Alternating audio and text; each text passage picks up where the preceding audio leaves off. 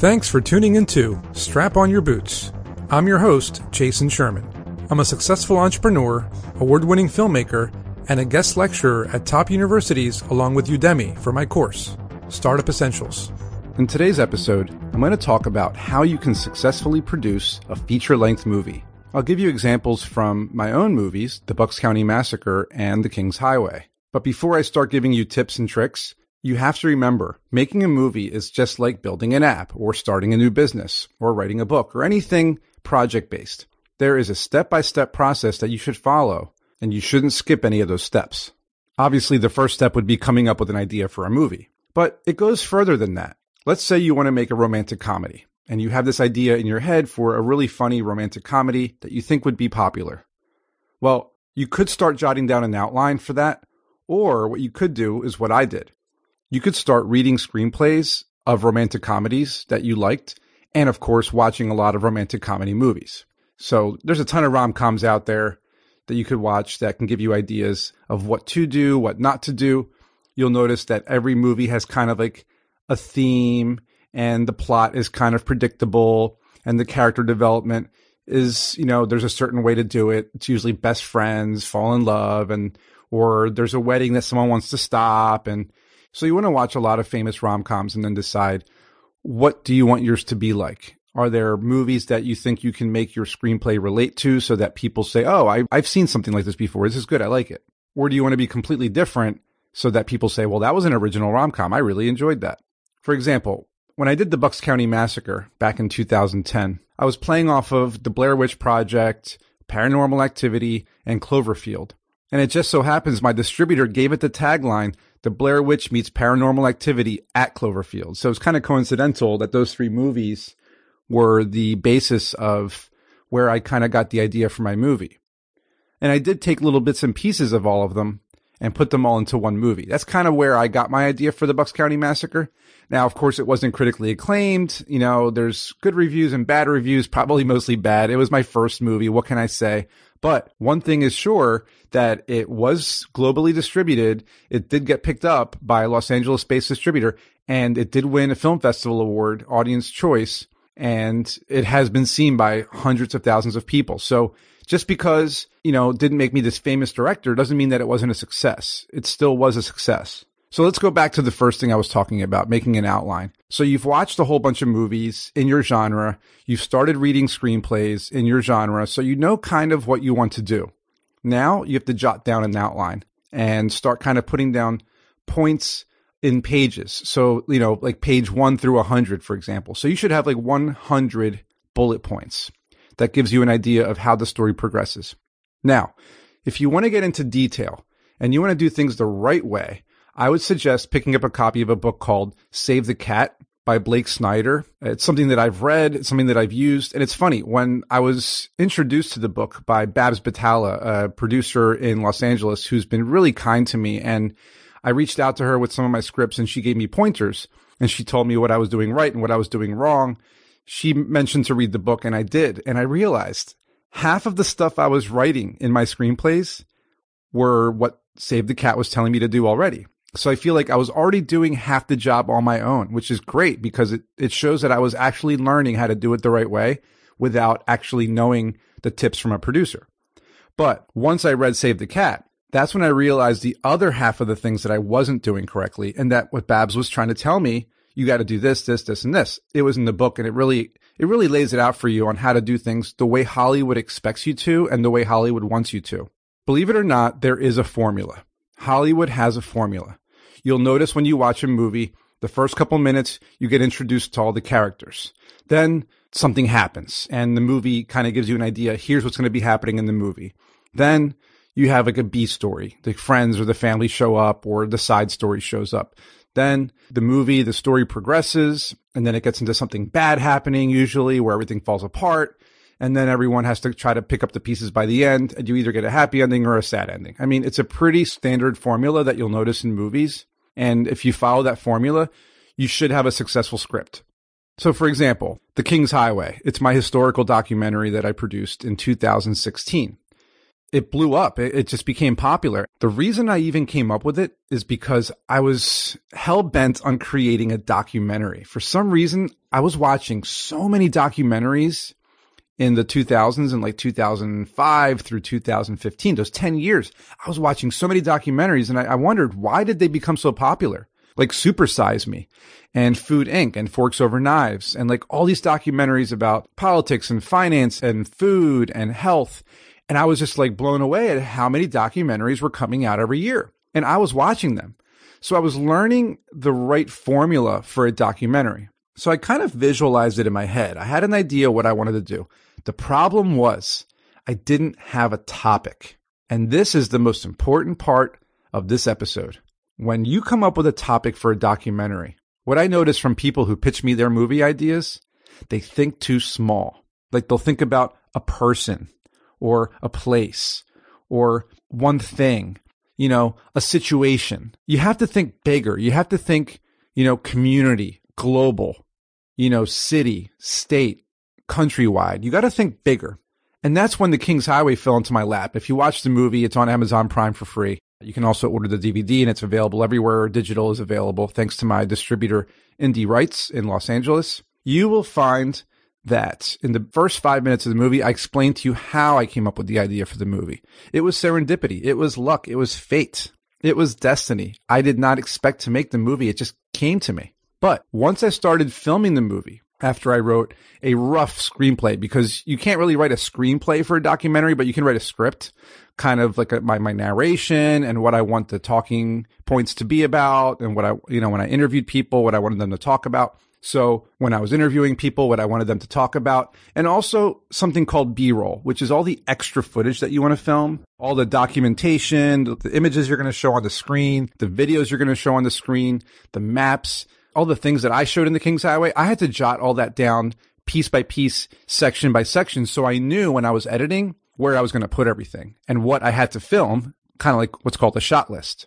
So that's one thing you need. You need a shot list. You need to know what you're shooting, when you're shooting it, where you're shooting it, right? So in my case, when I was going to be interviewing someone at like a historical society or a museum, I made sure that before I went to film, I had a list of things that I wanted to film at the place, not just the interview. So I would shoot the interview, but then I would get footage of like the library or the statues outside or the building itself. I would use my drone and get footage in the air. I would use my gimbal and get nice smooth footage on the ground. I would get birds in the trees outside. I would get, the clouds with a time lapse. Like these are the things you have to think about, because when someone is talking on a screen, you can't just show them talking. You can show them talking sometimes, but you want to show what's called B-roll, that extra footage on top of the person's head. So you don't see their head the whole time. You see the footage popping in here and there, especially when they explain things and you can get the footage that shows that explanation or the topic. If they're talking about a river, if you can go film that river and then show it while they're talking about it, that's the best way to do it. So I'm kind of getting ahead of myself here. I'm teaching you more like specifics when I really want you to know how to create a successful film. And the key, again, is to find the right topic. So, for example, there's a big crisis going on right now, and the opioid crisis. And, it's big. Everyone knows about it. Everyone knows that. Everyone's taking prescription painkillers. Why? Who is this impacting? What's happening to the families of the victims? What about Big Pharma? What about the government getting involved? This is a kind of a story that I think could be exploited in a documentary. You got to think big. Why do you think big? Here's why. What I found with The King's Highway was, although I was making a movie about my community, Northeast Philadelphia, and the history of Philadelphia, which goes, throughout the entire nation, of course, because America started here, and telling stories of our forefathers, I basically unleashed the community support. My community was fighting to save buildings that were getting knocked down. These buildings from the 16 and 1700s and 1800s, they're getting knocked down still to this day. And my movie kind of started a movement for people to say, look, this movie is exploiting the fact that Philadelphia has a low historic budget for preservation, and the community is using the movie as a vehicle and momentum to kind of push their initiatives to save buildings. Now, see, when I first set out to make the movie, I didn't realize this was going to happen. I thought, okay, I'm going to make a movie about the oldest road in America, the King's Highway, the oldest bridge in America, the King's Highway Bridge by William Penn in 1697. And if you watch the film, you'll see more historical facts and buildings along the highway. But what I uncovered was the preservation piece, the call to action. And that's what I was going to bring up as the successful piece to any movie is, when it comes to a documentary at least, is a call to action. You have to relate to people. You have to get people to want to share your movie. You have to get people to get riled up after they watch it and say, ooh, that was a good movie. I got to tell everybody about it. And you're not going to do that with, another horror movie or another, comedy. I mean, you can, but the market's going to be saturated. You're going to be fighting with a lot of Hollywood production films and, it's going to be difficult. Documentaries, on the other hand, are a lot cheaper to film because you're not paying actors. You're not paying a lot of crew. You're not paying for locations and production, setups and wardrobes and food and makeup. You're literally not paying for any of that because all you're doing is filming everyday people. And then most of the work is going to be in shooting the B-roll, doing the music, doing the editing, all the other stuff, the color correction. It's all post-production is where most of the work is going to be. The actual filming of it's not going to be too difficult because you're just filming interviews with people. So in my opinion, if I were you, I would shoot a documentary as your first film to kind of get your bearings on how to make a movie in the first place. And then make sure you choose a topic that is extremely, extremely supported by the community or the country. Pick something around you that you see everybody's talking about. Pick something around you that you see families are struggling with or families are supporting. Nowadays there's a lot of stuff going on with gender equality and women's rights. And we have a lot of political turmoil. I mean, maybe there's a story there. Maybe you can find something. But in the end, you have to pick a topic. Again, that's bigger than yourself. It's not something that you care about. Maybe you do, but see, with the King's Highway, it just hit me. I wasn't a historical person, right? I didn't really look into history. It just fell in my lap. I exploited a story that was around me. You should exploit a story that's around you as well. If you care about the topic, that's even better. I love history, so it was a win-win for me. But maybe you don't really care about the opioid crisis. Maybe you just want to exploit the story and help families. That's the best way to do it. Now, as for the success part, your movie has to be compelling. It has to have a great story, great visual appeal. The cinematography has to be on point. Everything has to be good about it. Then you can start submitting it to film festivals. If you get lucky enough to win one, like for example, the King's Highway won Audience Choice Award at the First Glance Film Festival, I was then looked at by independent distributors. And I got picked up by a Los Angeles distributor, like I mentioned before. This is how you can succeed. Film festivals are the first way. Then you want to get DVDs made of, you can get DVDs printed for a couple dollars you'll find if you go online and type in custom DVDs printed, you'll find a lot of companies that do it. And you'll get your own DVDs, start selling them to people when you go to shows or events that are related to your topic. You can even go as far as getting some merchandise. Like I sold t-shirts and posters, and I still do. People buy them on my website. You can easily set up a PayPal shopping cart on a WordPress site and start selling DVDs, t-shirts, and posters. If you need money to make the movie, like I did, you can have a Kickstarter campaign. Mine raised enough to make the movie. You can do the same thing. Make a short trailer, show the perks people are going to be getting, the DVDs, the t-shirts, the posters, and you can raise enough money to make the movie. You don't have to do it yourself. Then if you don't actually know how to make a movie, you can probably find some local college filmmakers to help you shoot it. They probably can help you shoot it in a couple weeks, depending on, what your topic is and how difficult it is and where it's going to be located.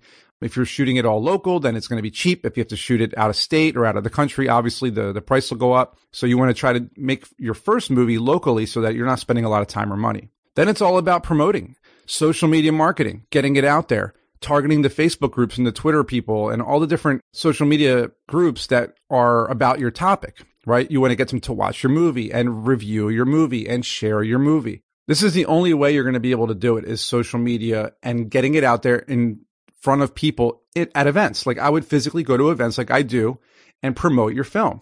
Of course, if your topic is controversial or if it strikes a nerve in the community, they're going to share it for you. Now, there's a lot more to making a movie successful and actually producing a movie, but that's why you have to learn how to do it, right? You have to really understand the basics. And what I would do if I were you is I would learn the equivalent of a master's degree in film. Start reading up on the history of film. Look on Wikipedia. There are tutorials online that teach you camera tricks and, how to do camera lighting and how to do audio and how to do cinematography the right way, which tools to use, which devices you need. Like, take a step back, right? Take a step back and think to yourself, you're learning something new. So you don't want to rush into it. You want to take your time. I would watch as many videos as I can, read as much as you can on the history of film, learn about techniques, editing techniques, everything, right? And once you understand everything, or at least you read everything or watched everything, start doing it. Get a camera and start playing around with it. Start, shooting small stuff, 5-minute short films, shoot a couple interviews from your friends and family. Just practice, just start getting used to the fact that this is what you want to do and, how are you going to do it, and work your way up. I would even suggest being an intern for a production company. Get them coffee, change their batteries in their camera, run that cable over there, hold that microphone or the boom pole, get some tape and put that over there. Just help out a production company and help them film something so that way you can see how to do it and you'll learn quicker. I actually did that a long time ago. I helped a whole bunch of production companies film their stuff, and that's how I learned a lot too. That's when you start to realize the things that you would do differently. That's when I bought my own equipment. That's when I realized I don't like how these people are doing things. I want to do it myself. So I started my own company called Delphi Entertainment back in 2007, and I've been running it since. So I would say learn from professionals, branch off on your own, get some equipment, learn the history of filmmaking, learn techniques, practice watching tutorials, read screenplays, watch movies in your genre, and then write down an outline, read Save the Cat if you're trying to write a Hollywood screenplay, and feel free to ask me questions and reach out to Babs Batala. She's on Twitter, pretty active, and she has a blog and a podcast. She's awesome, very helpful, and I love her for all the help she gave me when other producers really don't want to help because either they get flooded or they just don't care. They want to just get paid. And she is a genuinely honest, upfront, helpful person, and I love her. So any questions you have for me, feel free to reach out. I have some tutorials on YouTube on how to write a screenplay as well that might help you.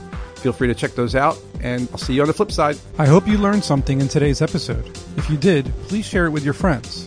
If you have a business idea you'd like to pitch to me, you can do so on my website, jasonsherman.org. Don't forget to pick up a copy of my book, also called Strap On Your Boots, available on Amazon and anywhere books are sold. And if you want to dive even deeper into the world of entrepreneurship, I suggest you sign up for my course called Startup Essentials on Udemy.com. I really do appreciate your support if you decide to donate via PayPal, and I hope you tune into my next episode.